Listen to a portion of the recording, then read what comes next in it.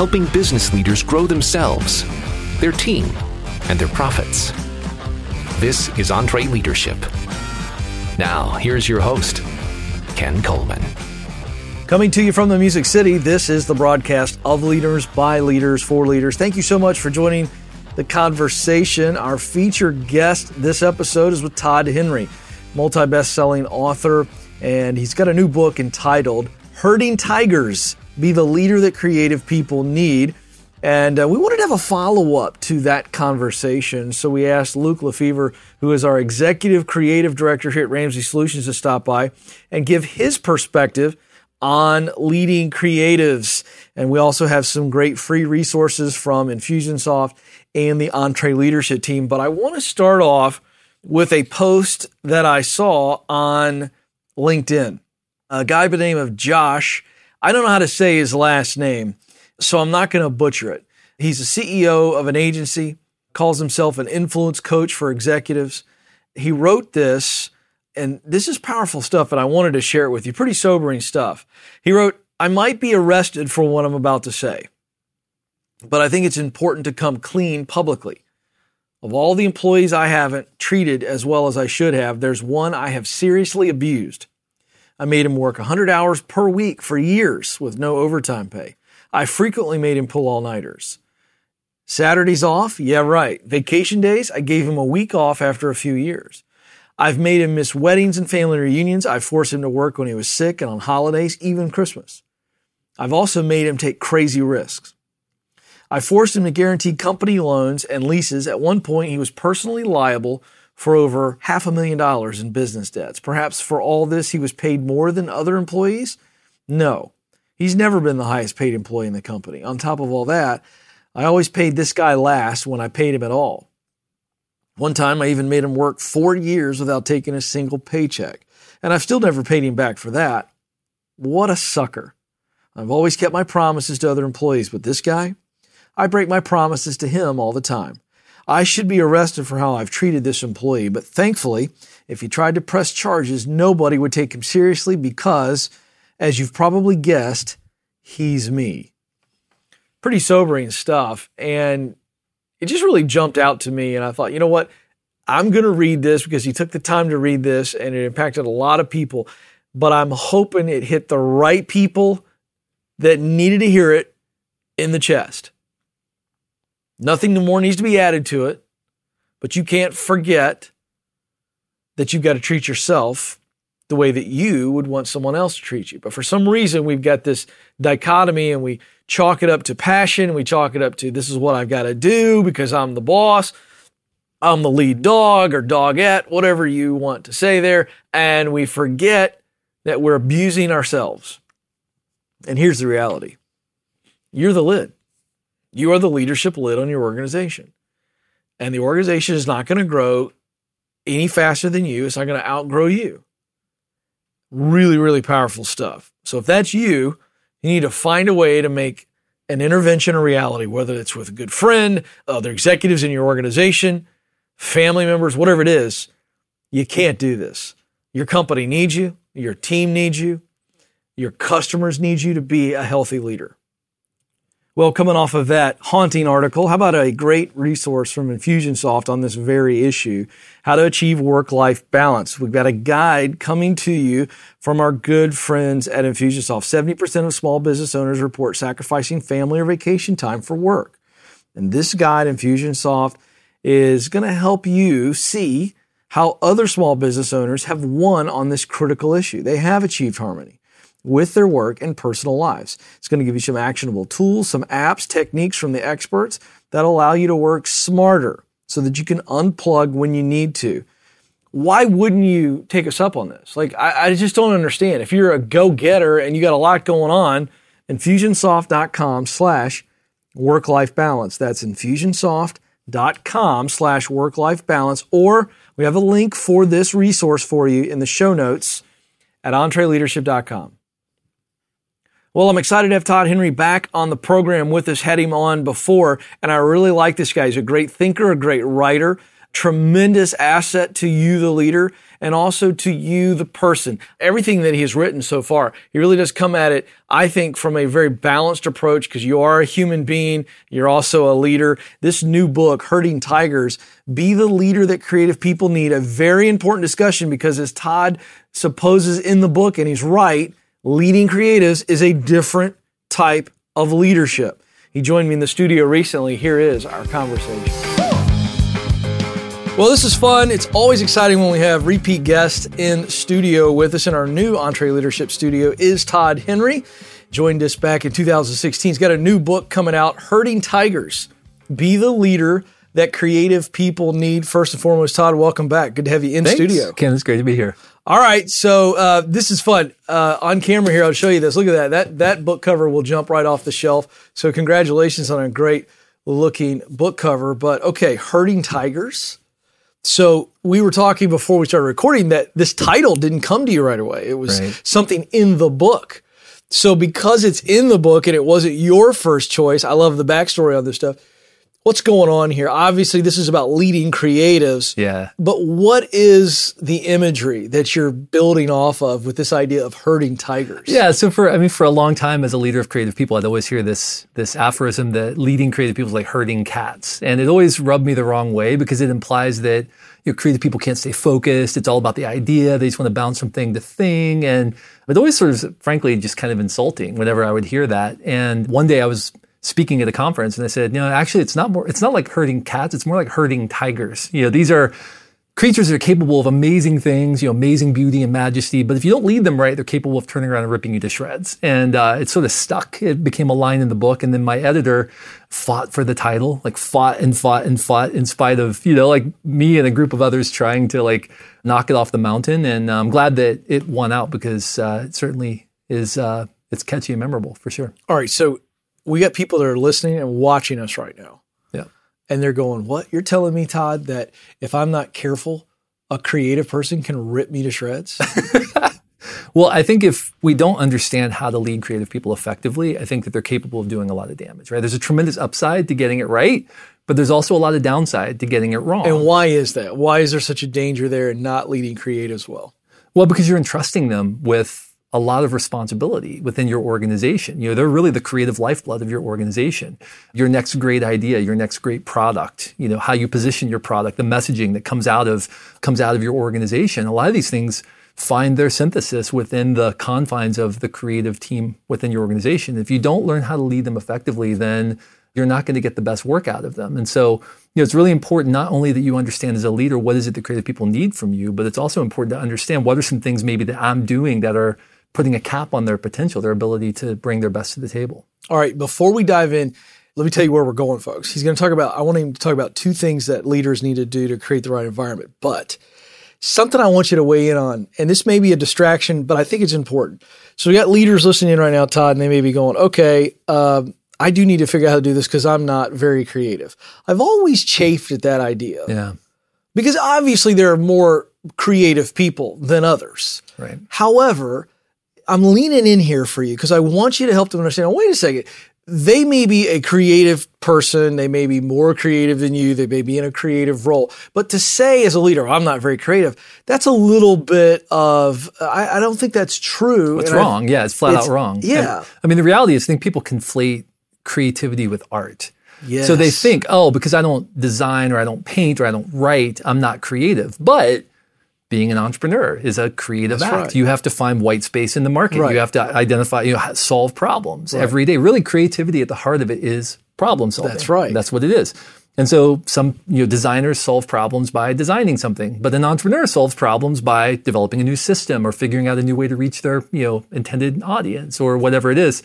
So all of these are creative acts, and we're all creative in various ways. That's but right. I think the problem often is that, like you said, people think they're not creative simply because they don't make art, which is a misunderstanding. Right. Yeah. And the reason I bring that up is the follow-up question. Do you believe that when we have that mindset, well, I'm not creative and I don't understand these creatives, that it creates a wall, an unnecessary wall or barrier to understanding and leading them? Absolutely. There are several myths about creative people that exist that I think have unfortunately been sort of fed over the course of, a long period of time in the marketplace, like it's all about the idea. They only want the cool idea. And if it's not a cool idea, they're not willing to work on it. It's a myth. It's not true. I mean, the reality is a lot of creative people are very strategic in how they think. And they understand the importance of getting things to market on time and all of that. So, I think the problem is that there are these baked in inherent myths that exist in the marketplace about creatives and who they are and what they need. And I think once we begin to transcend those and we begin to understand what it is specifically that creative people need, I think that we can not only be a better leader, but we can equip them to be better contributors to the organization and provide what it is we need from them. All right, let's stay right there. You argue in this book, there's two things that leaders need to provide to make sure that creatives are thriving. Yeah. What are those two things? Yeah, so the first thing is stability. And again, to get back to the myths of creative people, well, they just want give me complete freedom, just, wide open spaces to play in. And that's not really true. The reality is that great creativity requires boundaries. Orson Welles once said that the absence of limitations is the enemy of art, right? We have to have good boundaries in order to be able to create. And most highly creative people know that they need boundaries. They need clear rails. So they need clarity from their leader primarily, and they need protection from their leader. They need to know that you're going to fight for the focus, the assets, the time, the energy I need to be able to do my work. So if you create that environment of stability, then creative people know they have firm footing when they take risks. The second thing that they need, though, is challenge. They need to be pushed. They need to know that you have faith in them. They need to know that you see them, that you recognize them, you know them individually, what makes them unique. You know what it is they're capable of, and that you're pushing them to take risks and to try new things and to experiment and to develop their skills and to bring their unique perspective to the conversation. The problem is that stability and challenge exist in tension with one another. So the more stable you make things, the less challenging somebody might feel the organization is, right? And the more you challenge people, the more you destabilize the organization. So as a leader, you really have to keep your finger on the dials and make sure that you're monitoring stability and challenge within the organization to make sure that people don't get, for example, if there's too little challenge and too high a stability, they're going to get bored. Highly creative people are going to seek better horizons if they feel like they're not being pushed. If there's a high degree of challenge but a low degree of stability, so these are kind of shooting star organizations where you're cranking out a lot of work and you're doing a lot of, maybe even a lot of really publicly recognized work, but they're going to grow angry with you because it feels like the terms of engagement are constantly shifting. There's no stability within the organization. And so you have to keep an eye on not only what does my team as a whole need, but also what do the individuals on my team need from me right now in order to be positioned to bring their best work. Yeah, I want to stay here too because I think you bring up a really interesting tension and you explained it well of the balance, but practically speaking, you want to challenge these creatives so that they feel like, hey, I'm creating because these folks are creators, they're artists at their core, right. But the balance of stability. So what's that look like? Let's go a little bit deeper into what that practically looks like. How do you keep challenging them, but also keep those boundaries of stability in place so they feel at least safe to be stepping up to the challenge you've put before them? Right. Yeah. So that's pretty much what the rest of the book addresses, right? Of course. All right. But really, it's everybody. But it's really, it's really a matter of ensuring that you are keeping your eye on a couple of things. Primarily, number one, does my team understand what I expect from them? We've been walking around this fantastic building here. We're in the Entree Leadership offices right now, and you have your Ramsey organizational values, throughout the organization. I saw break stuff, fix stuff, make your mark. It's important as a leader that you have a leadership philosophy.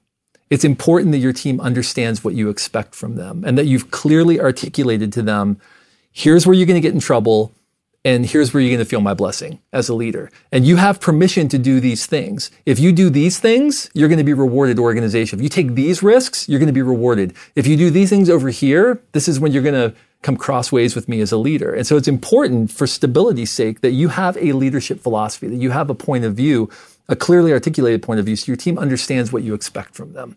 In many organizations where creative people struggle, it's because the leader's philosophy shifts with the political winds, right? So they're not getting clear direction. The edges of the work aren't clearly defined. We don't know exactly what it is we're aiming for. And then at the last minute, the leader steps in and fixes everything for us because they've changed their mind at the last minute. And so people start to figure out, well, wait a minute, I'm doing all of this work. In the end, I'm not really getting to do the work that I'm capable of doing. So I'm just going to wait for you to tell me what to do.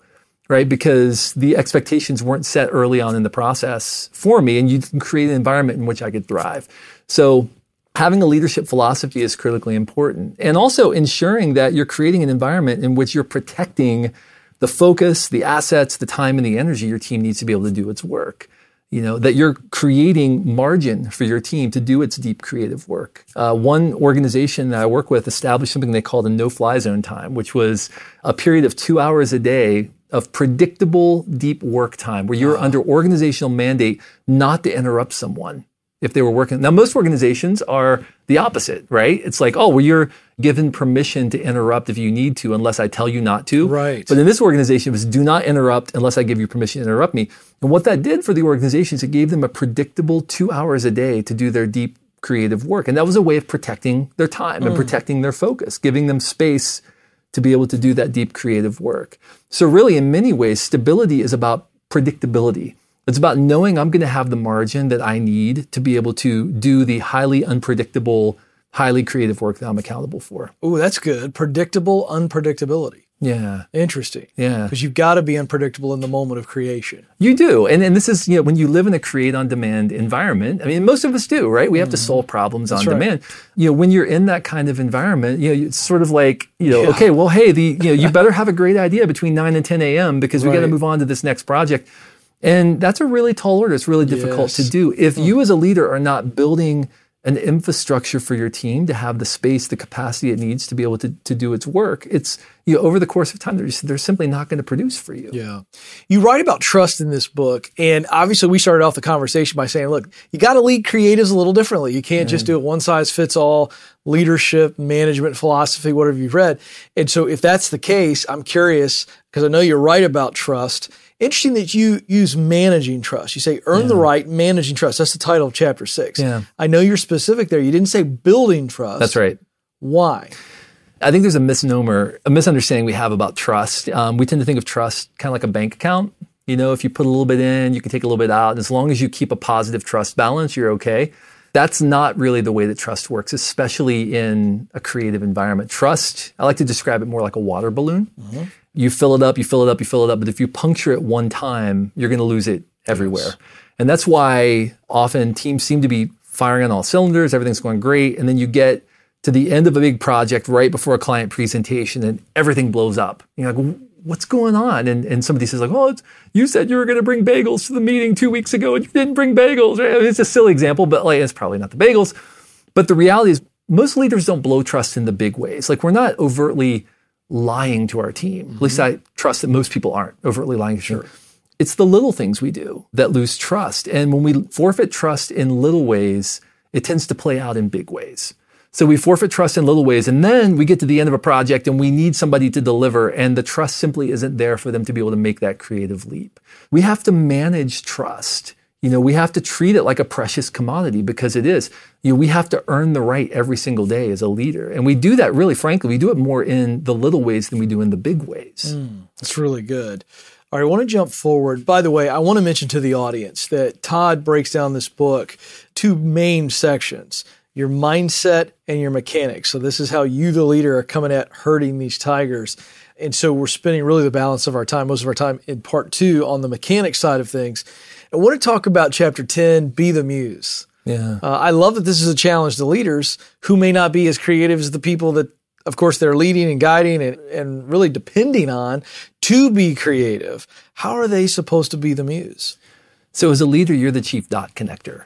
You have a point of view, a perspective that people on your team don't have because you can see not just what's right in front of you, but you can see a month out, 2 months out, 6 months out. And so you have the unique ability to plant seeds with your team to get them ahead of the work, right? And to connect dots and to say, hey, I heard you talking about this and somebody over here, your teammate was talking about this, and you guys should talk to one another because you're talking about similar things. And I think these 2 ideas are connected. Steve Jobs once famously quipped that creativity is just connecting things.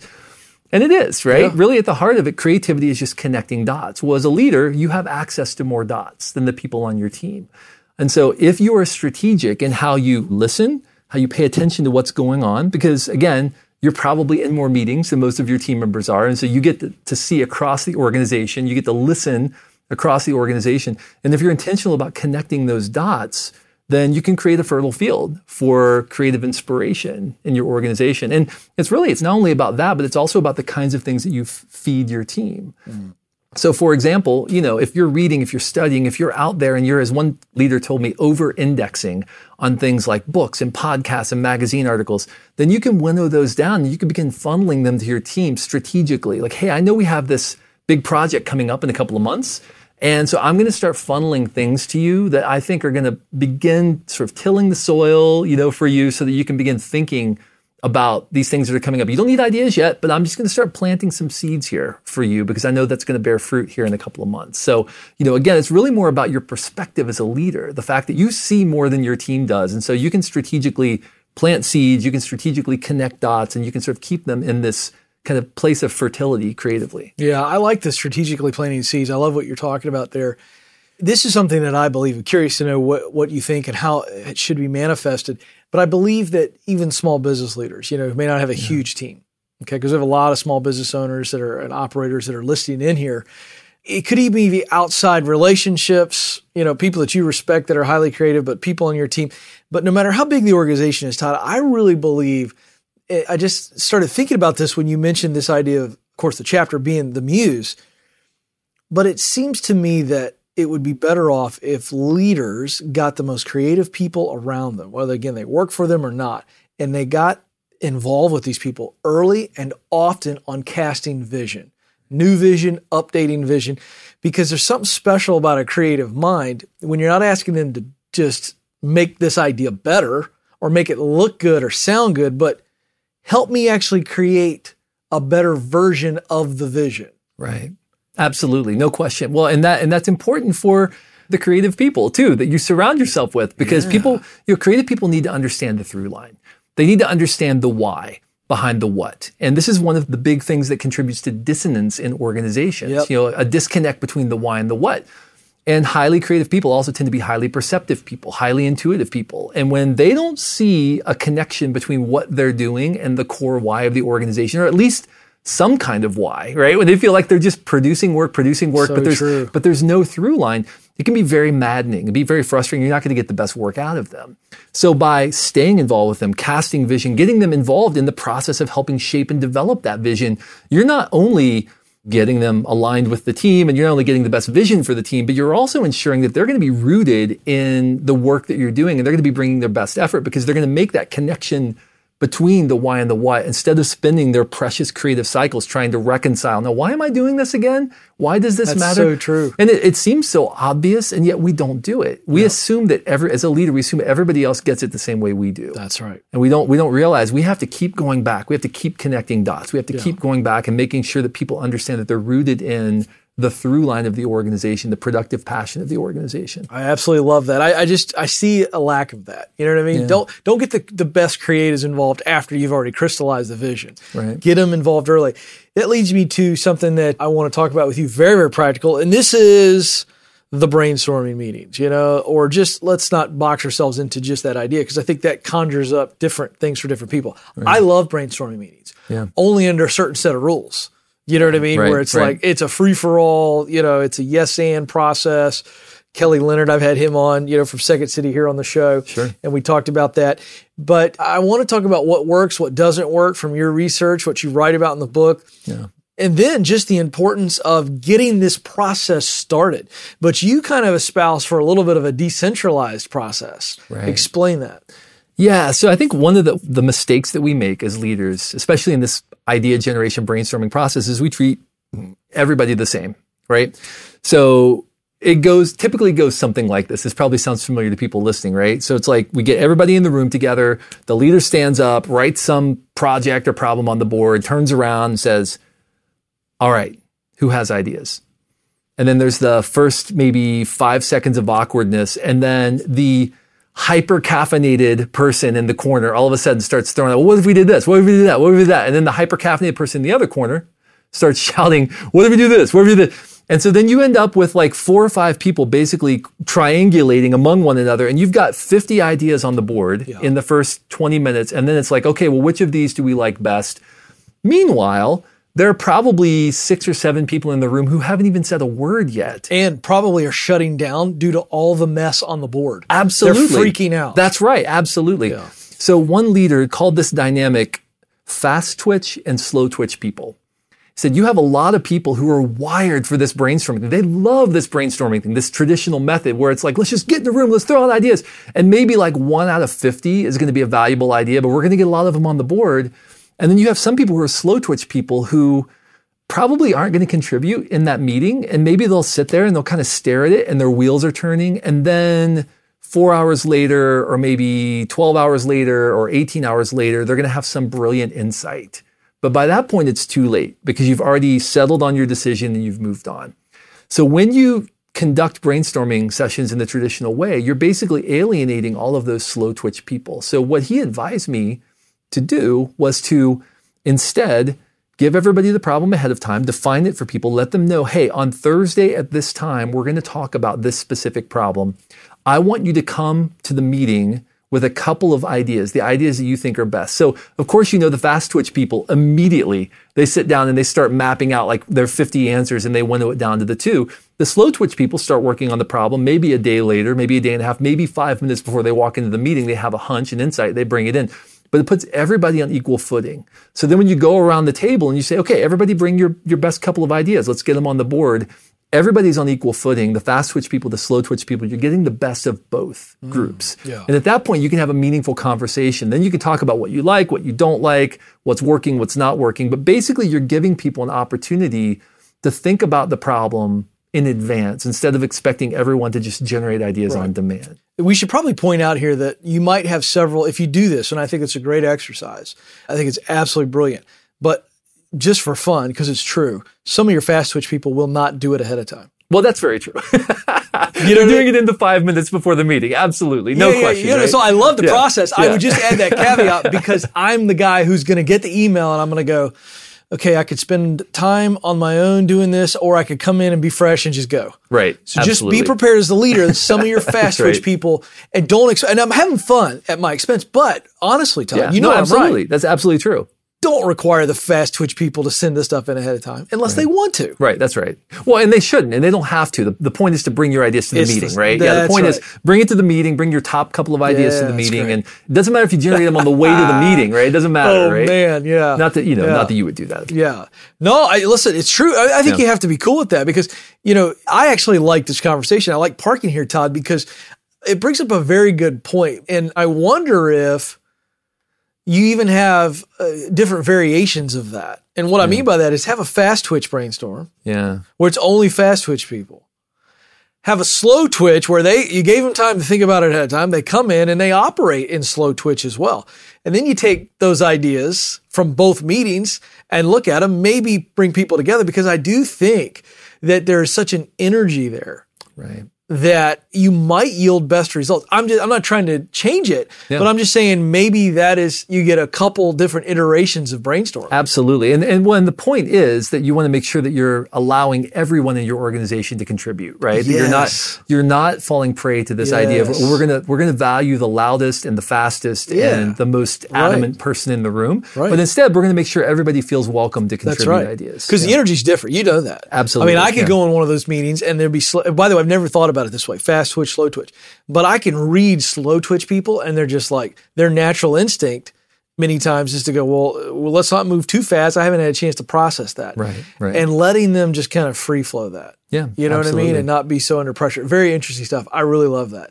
I want to go forward into this idea of how do you then create the right environment. I know we've talked about it some, but an environment where you've got slow twitch and fast twitch people working together. You've got a healthy leadership situation where you're attracting more creatives because that's the next level. If you're leading and herding tigers well, you're going to create a company that attracts other creatives. Absolutely. And you can't have, in my mind, too many creatives. I guess it's possible structurally, but you get my point. You want to always have an environment where creatives go, this is great. They see stability, but they also see, okay, I've got a lot of freedom to do my best work. Right.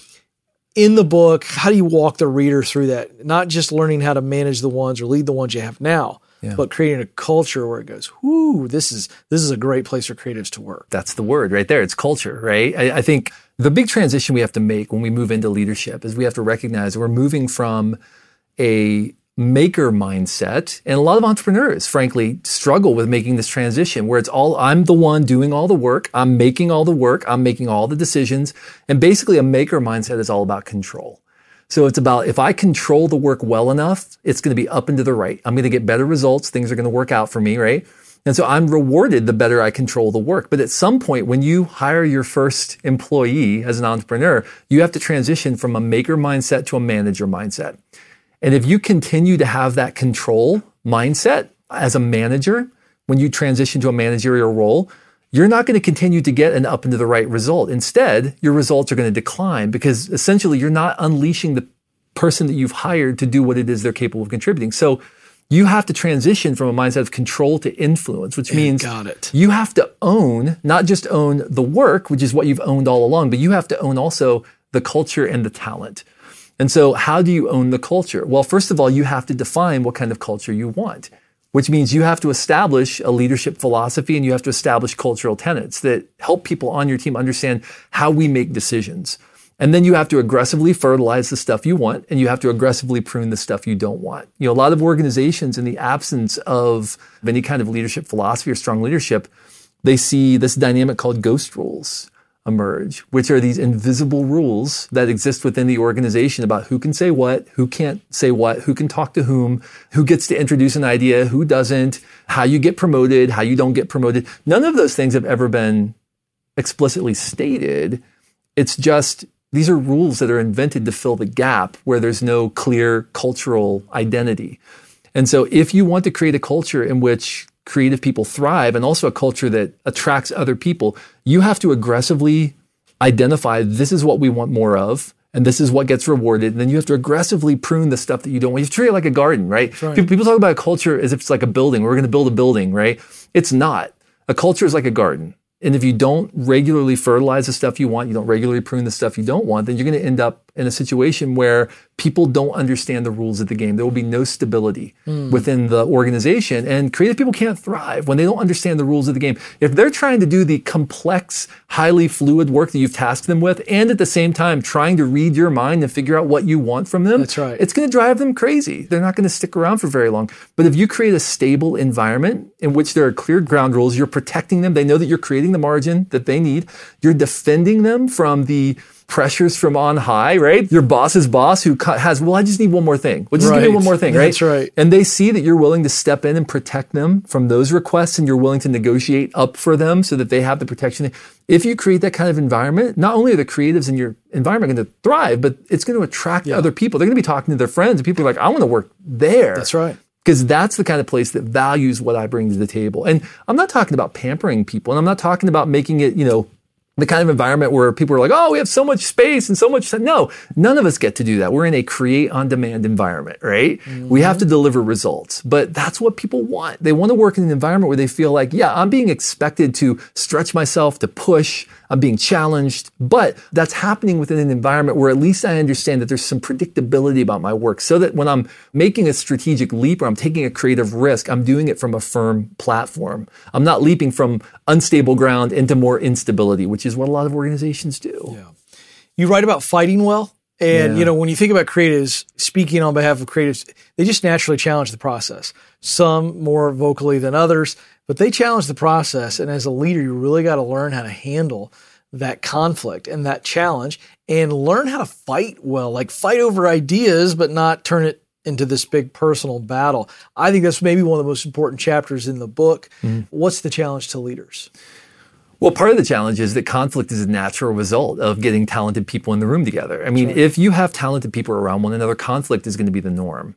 I actually had one leader once approach me and say, oh, we never fight. We're the healthiest team you'll ever encounter. And I'm like, you're the most dysfunctional team I've ever seen, right? Because that conflict is happening. It's just being pushed beneath the surface. Nobody's talking about it. So when that happens, when you don't handle conflict well, it creates all kinds of dysfunction. And again, all kinds of instability, right, within your organization. So the first thing we have to do is recognize conflict is a normal thing. It's a healthy thing.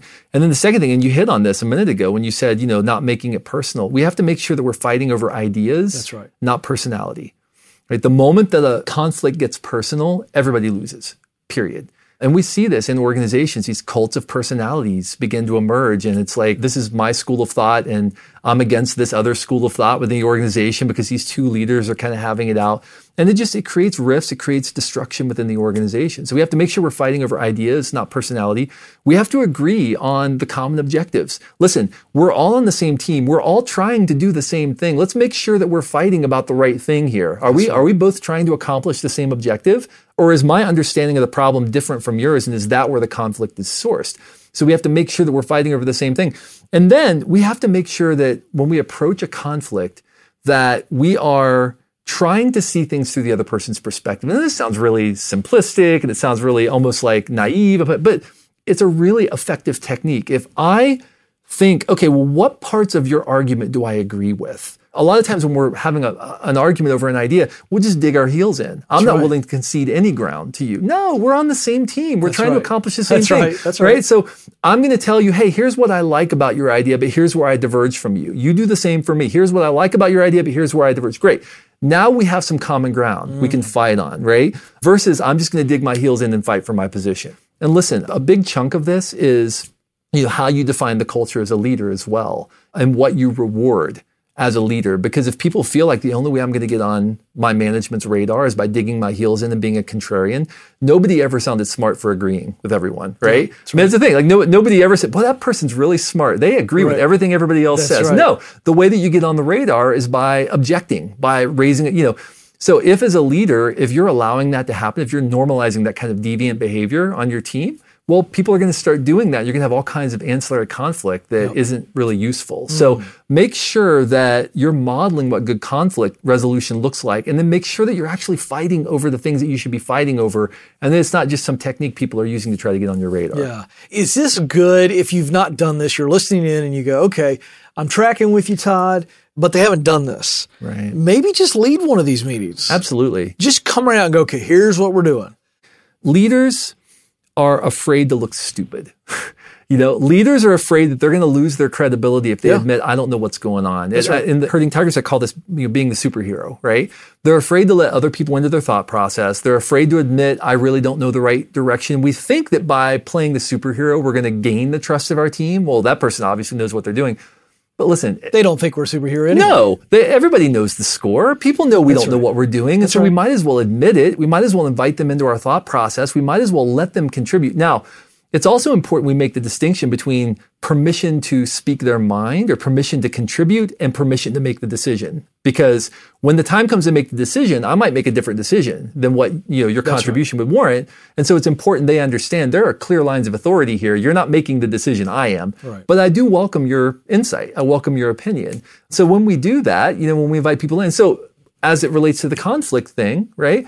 We often don't want to engage in conflict because we don't know where it's going to lead. So true. Yeah. It's the fear of the unknown. That's the fear of the unknown. Really unknown. Freaks us out. That's right. If I try this meeting this way, Todd, we've never done it this way. I don't want to get this person mad at this person.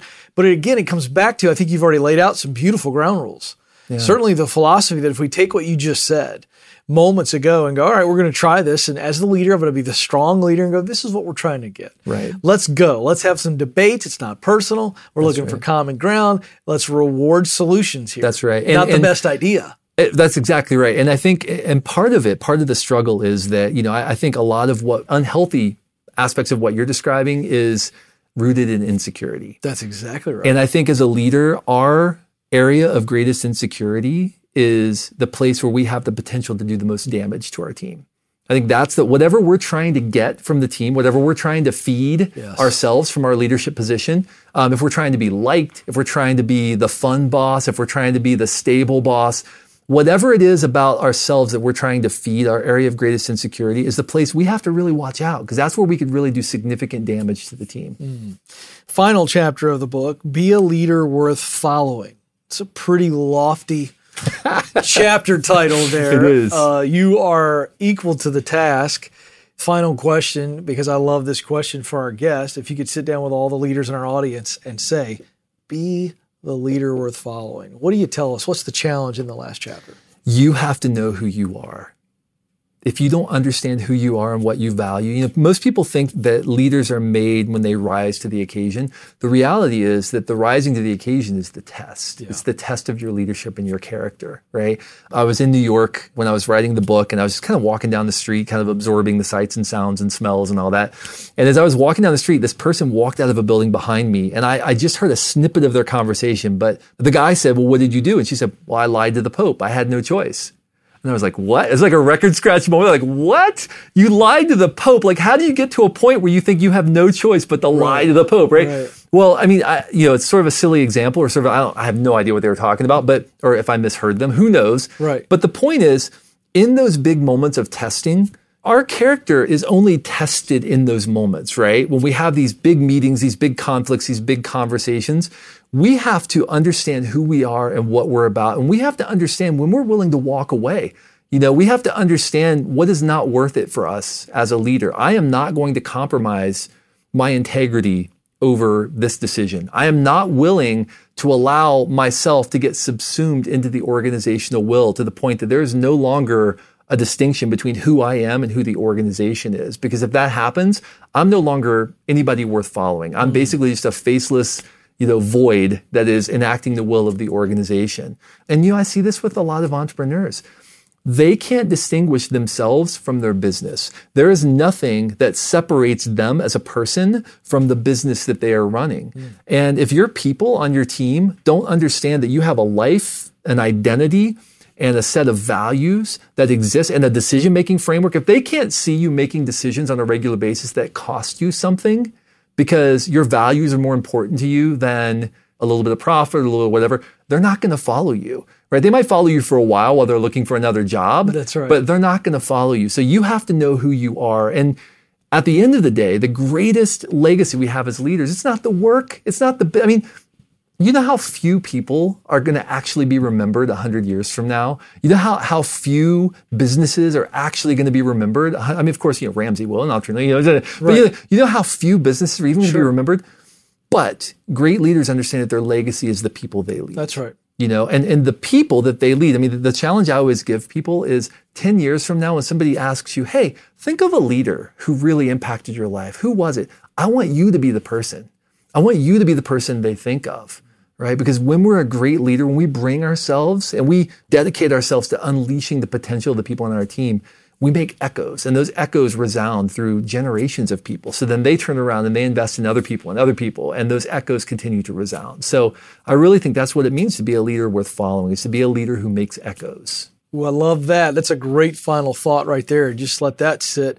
He is Todd Henry, the new book, Herding Tigers, Be the Leader That Creative People Need. There it is. Great looking cover. You got to love the tiger in the office chair. Fantastic stuff. Todd, you're a good friend of the organization. Thanks for hanging out with our Entree leadership team all day and spending time with our audience here on the program. We're better for it. We appreciate it. I appreciate you. And it's like, I know people only see a sliver of insight into the organization. They only see a sliver of insight when they listen to the podcast or they watch a video or something. But I just say, like, if you slice this place top to bottom and open it up, I mean, what you see is what you get. And I've been so impressed with the organization, with the values, with the way I see you living out your values here. It's been a really, really amazing day. So thank you for being with us. And those are kind words. We have a fantastic leader who models the way very well with Dave Ramsey. Todd Henry, thank you, buddy. Thank you. Hey, excited to give you some goodies as it relates to Todd Henry's new book, Herding Tigers, Be the Leader That Creative People Need. Todd has graciously allowed us to offer you the introduction and the first chapter of Herding Tigers for free, completely free, the introduction to the book and the first chapter. Going to give that to you. You're going to love it. All you got to do is text the word tigers. That's plural, tigers.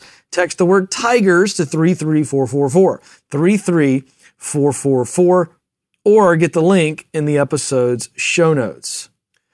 Well, I told you at the top of the program that Luke Lefevre, our executive creative director, who just recently celebrated his 9th year at Ramsey Solutions this past December, was going to be joining me in the studio. This guy, very, very thoughtful. And what I love about having Luke on this episode is he's somebody that came here on the bottom levels, if you will, of being just a creative designer. He designed, grew, started getting more influence, grew, got in some level of leadership, grew, and now leads the entire company's creatives. He is a fantastic thinker. This is a little bit of a different twist. I want you to hear from somebody who is a creative and has transitioned into leading creatives. All right, folks, this is exciting because from time to time we get to lasso some of our leaders here at Ramsey Solutions, come in the studio with us and give you some perspective on what you've heard from our feature conversation. Really excited to have Luke Lefevre here. He's become a good friend. He's our executive creative director. So this is a guy that when he came on board here was in the weeds creating and now leading creative. So we thought this would be a really fun perspective. Welcome to the Entree Leadership Studio. Thank you for having me. This is amazing. It's a little intimidating to have an executive creative director in the studio because I saw you when you walked in, you were doing this number. Yeah. It's gray and the once a creative, always a creative. I love it. I love it. So I want to ask you first. Yeah. What has the transition been like? What comes to top of mind as you go from being one of the creatives, and you were in leadership role, but then moving into... I wasn't at the beginning. No, but you've been in it for a little while. Mm-hmm. So you've gone from creating, a little bit of leading, more leading, now true leadership, pure leadership position. What's that been like for you? It's been a long process, more like a dimmer switch versus a light switch that flipped. And it actually was easier than I thought it would be because I was never in love with like design as a craft. I started as a web designer and did web design, but I also loved being in bands and I also loved public speaking and all of those things. So I was okay letting go of the design after a while. Sure. At the beginning, I knew what I had in my head, and so I'd take the work and I'd get it to where I needed to go. And then a slow process over time of letting go of a little bit. How did they do? Letting go of a little bit more. Till now, someone who really loves design or content or video is way better at it than I am. I'm better at finding, and I always say my job is really finding and getting the right people in the right seats so that we can do good work. Right. Yeah. So what was it like in the early days when you realized, okay, now I'm going to move into a role where I'm leading creatives? Yeah. Did you come at it and go, okay, this is kind of interesting because I feel like I know how I wanted to be led. Yeah. I know how others like me wanted to. Did you have a couple of little philosophical things that you said, okay, this is what I'm going to do now that I'm leading? I didn't have too many from here because I really liked my leaders here. I didn't have any of those things, well, I'm not going to do it like so-and-so. Yeah. But let's see, out of the or gate, that you were going to do it different. Yeah. Not so much that they didn't do it right, but you're going, okay, I'm coming at it this way. Here's what it was. At the beginning, it was very much about, so I was a designer first. So I did lots of web ads for FPU, did tons of ads. And it was the realization over time that what you're putting into your head comes out into your work. So I would learn that as a designer. So if I was listening to like, I'll get to your question there in a second, but I was listening to like super sad, depressing music, and I would because I just love it. I love like acoustic-y, fall sad music. But then the ads I was working on were like super dark blue and angst-ridden like fighting pictures and clouds of struggle of people getting out of debt and all this stuff. And so once the creative director I had at the time, what he did was here's to answer your question. He brought me into his office one time and he pulled out all the ads I'd worked at over the year. And he goes, Luke, we're supposed to be about hope and joy. And you're giving us sadness and struggle. Right. And once he kind of pointed that out to me, I was like, oh, I got to get my head in the right place to get to the right work. Then when I started leading people, I was very concerned about where their heads were at. Oh, that's good. Emotionally, so that they could put out the right kind of work. So that's something I took from one of my leaders. It wasn't immediately about leading people. It was in my brain, this is my vision for this big campaign or this big project. And then over time, it turned into leading the people because I had to scale it somehow. Sure. And get those people in the right places. But immediately, my brain didn't go there as it probably should have. Right. But, well, it's an organic development there. Okay. Yeah. So we've heard from Todd Henry talk about how he sees it as very different in leading creatives. I'm sure you agree, but just from your world, Luke Lefevre, what would you say to those who are listening right now who have to lead creatives? They've heard some great stuff from Todd, but just from your personal experience, what one thing would you share about leading creatives? To people who are not creatives. To those who are, to who are leading creatives, whether they consider themselves creative. Because here's the point that Todd and I made. And I think you agree with this. I think everybody's creative. I do too. Absolutely. I think it's a cop-out and a bunch of hogwashing. Well, I'm not creative. Right. If you have creatives who identify as creatives on your team, even if you don't consider yourself a creative, but you have a writer or a videographer or a designer of some sort, don't dismiss what it is they do. So a lot of business people are like, I don't know, just make it pretty. There's a lot more to it than that. So acknowledge what that is because they put their hearts into it. So lead them like that, like let them own that stuff. In the vein of everyone is creative, I agree. What one thing would I tell someone to do to lead creatives better is to make sure you're leading yourself better. I know that's something we talk about here in that How to Lead You When You're Not in Charge book. But really, if you are spending time, quiet time, listening, learning, reading in the mornings before you get to work and processing what you think and what you think it should be before the day's emails and texts and everything starts coming in, you will lead your people so much better if you have some quiet, focused time in the morning to read and write and process what you're going through. That's the one thing. I love that because I think it's so true to be healthy yourself. Yeah. Because one of the things you said just a few minutes earlier that I thought was great is you got to make sure whatever the project is or the vision is that you and your team are taking on creatively for a much bigger vision, right, for the company as a whole.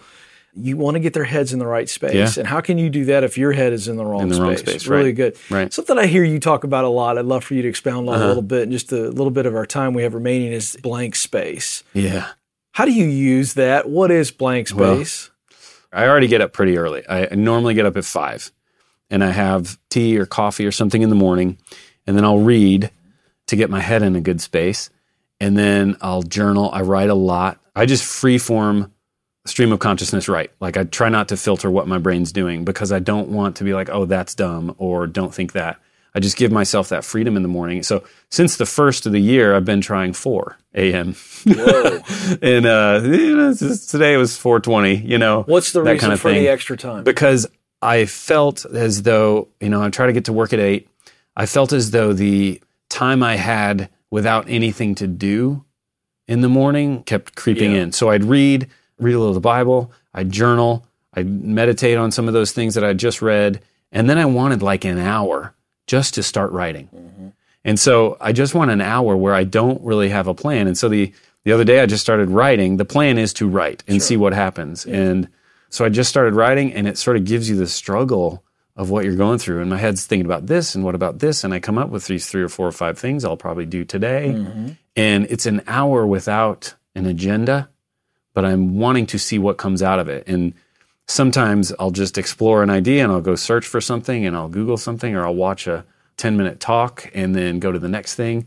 And it's really interesting what comes out of it. So that's that white space. If I wait to do it during the day and I'm like, I'm going to have an hour of white space from 11 to 12, it does not happen. I think the power in what you do, and I find the same thing for me early in the morning, is the solitude. Yes. It is amazing how loneliness and quiet are actually really good things. Great. If we allow them. And then one other thing you said too that I find refreshing, and I love this about you and your leadership style, because you're very authentic to it, and that is that we don't edit thoughts. There's got to be a point in our day where we allow stuff to just roll. Just go. Then after it's out, you can then sift and filter Evernote and debate. Files that are just, it's all the things that I don't really want anybody reading. Right. But what would happen is I processed for so long that then these things would pop out later in the day, and I'd go back and I'd reference this thing that happened in the morning, and I'd edit out, all the stuff that I don't need to hear. Here's what happened. Tell me if you think this is right. Because this is me. I'm having my quiet time in the morning, and I also do this late at night. So I get these times where I just let things roll. It's like my visual is like a dryer. And so the thoughts are just kind of tumbling in there. Around. I have 3 kids. So as laundry's my world with my wife right now. So that's the metaphor. But when I don't get it out in the form of writing or let the thought continue, I know where you're going. There's a debate that happens, and so then the whole thing stops. Or you just live in your head and it causes stress. Yes, the dryer's running all day long. I get stressed and I just need to get this thing out. And finally I just vomit it out and just get it out. And then it's less stressful. Or it seems so much smaller than I thought it was. Right. And if it's a stressful thing and I write it out, you're like, oh, really? It's just like these 3 things I need to deal with. Or, man, I've got this huge idea I got to get out. Yes. The huge idea ends up being like 2 sentences. And you're like, oh, there's really not that much meat there, you know? I didn't know we were going to go here, but folks, I got to tell you, this is the key to being creative. Yeah. You can't have all this noise in your head then expect to create something pure. How can you have an original thought if you don't give yourself can't. time or quiet to have a thought? Oh, so good. Well, I think we leave it there because I think it's a really haunting thought. I think it's something that we want you to wrestle with. I can tell you this guy does this. He's challenged me to do this. I've taken a form of the Luke Lefevre strategy and certainly doing that because the last thing I want to do early in the mornings is write. Now, I'm thinking and I'm reading and I'm going. I mean, I've got lots of thoughts. You got to slow down. But he's exactly right. The idea of writing allows for the best thought to come out. And then the other great thing is to look back on it. Oh, man. To look back on it and go, look for growth, look for patterns, look for things that were emerging. It's just really a great exercise. When you do that and you look back at the year, you're then like, oh, that's what that year was about. And then imagine 5 years. Oh, yeah. And then 10 years, you'll be like, oh my gosh, that's what that decade was about. And there's a quote, I think it's Richard Rohr who says it. He says, one day we'll realize what we've been doing while we've been doing what we've been doing. Yeah. And I love that. Wow. And if you're journaling, you can look back and see what was actually going on. Wow. That's incredible stuff. Luke, thanks for being with us, man. Yeah, I love it. Thank you. Hope you enjoyed Luke Lefevre. Hope you enjoyed Todd Henry. Big thanks to both Todd and Luke for giving us of their time. On behalf of Will Rudder, our producer, our engineer, Jim Babb, and the entire EntreLeadership team, thank you so much for listening. We'll talk with you again very, very soon.